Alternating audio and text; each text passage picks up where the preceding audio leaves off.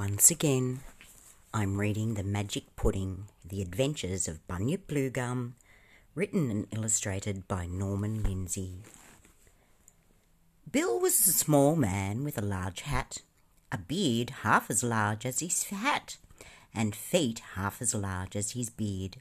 Sam Sawnoff's feet were sitting down, and his body was standing up, because his feet were so short and his body so long that he had to do both together.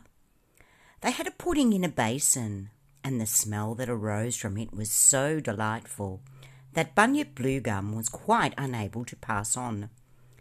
"Pardon me," he said, raising his hat, "but am I right in supposing that this is a steak and kidney pudding?" "At present it is," said Bill Barnacle. "It smells delightful," said Bunyip Bluegum. "It is delightful," said Bill, eating a large mouthful. Bunyip Bluegum was too much of a gentleman to invite himself to lunch, but he said carelessly, "Am I right in supposing that there are onions in this pudding?" Before Bill could reply, a thick, angry voice came out of the pudding, saying, "Onions, bunions, corns and crabs, whiskers, wheels and hansom cabs, beef and bottles, beer and bones, give me a feed and end his groans." "Albert, Albert," said Bill to the pudding, "where's your manners?" "Where's yours?" said the pudding rudely, guzzling away there, and never so much as offering this stranger a slice. "There you are," said Bill. "There's nothing this pudding enjoys more than offering slices of himself to strangers."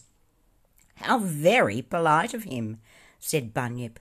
But the pudding replied loudly, "Politeness be sugared, politeness be hanged, politeness be jumbled and tumbled and banged. It's simply a matter of putting on pace. Politeness has nothing to do with the case." "Always anxious to be eaten," said Bill. "That this pudding's mania. Well, to oblige him, I ask you to join us at lunch." "Delighted, I'm sure," said Bunyip, seating himself. "There's nothing I enjoy more than a good go in at a steak and kidney pudding in the open air." "Well said," remarked Sam Sawnoff, patting him on the back. "Hearty eaters are always welcome." "You'll enjoy this pudding," said Bill, handing him a large slice. "This is a very rare pudding."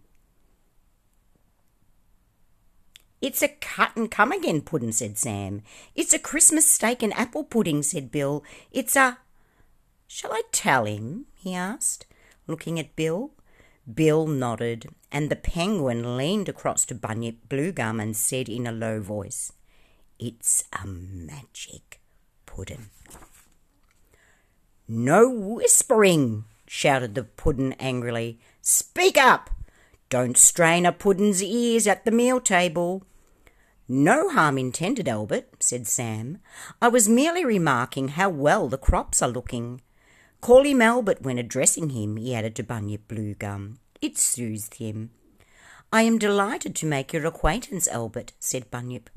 "No soft soap from total strangers," said the pudding rudely. "Don't take no notice of him, mate," said Bill.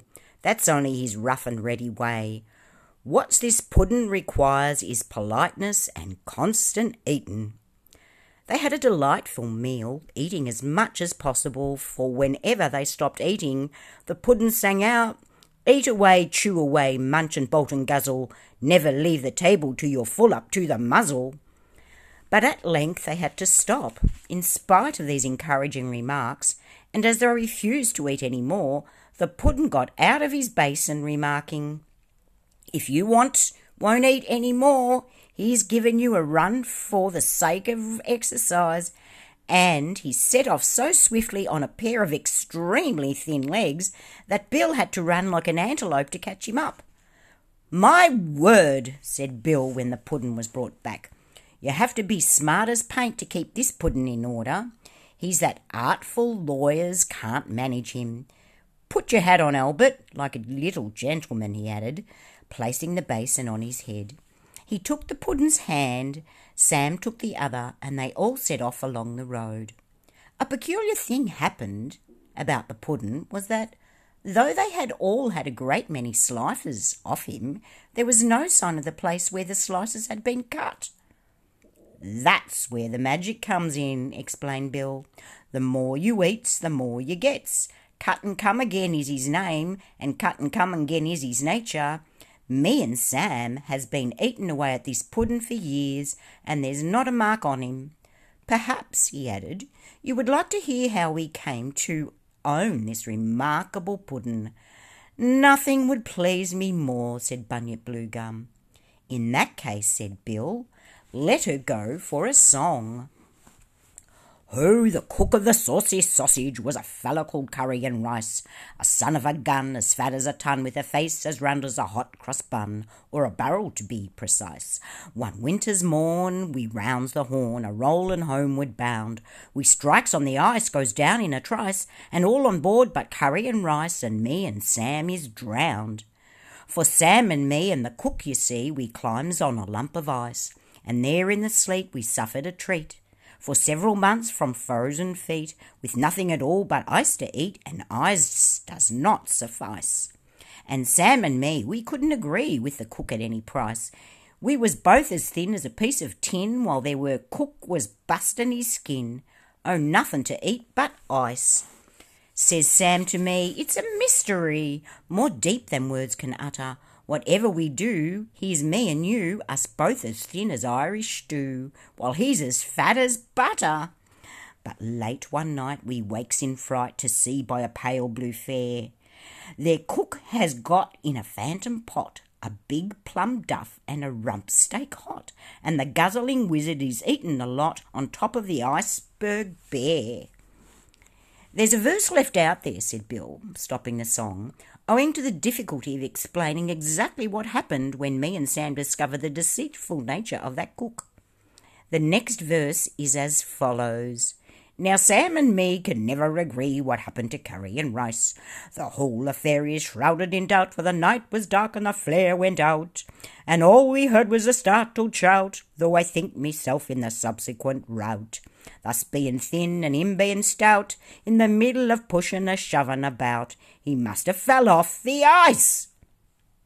"That won't do, you know," began the pudding, but Sam said hurriedly, "It was very dark, and there's no saying at this date what happened."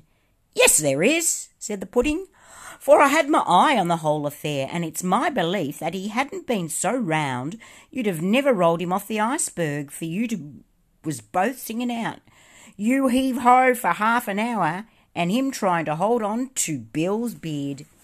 In the haste of the moment," said Bill, "he may have got a bit of a shove, for the ice being slippy and us being justly enraged, and him being as round as a barrel, he may, as I said, have been too far to save himself from rolling off the iceberg.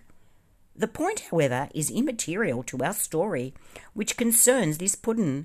And this puddin'," said Bill, patting him on the basin, "was the very puddin' that Curry and Rice invented on the iceberg." "He must have been a very clever cook," said Bunyip.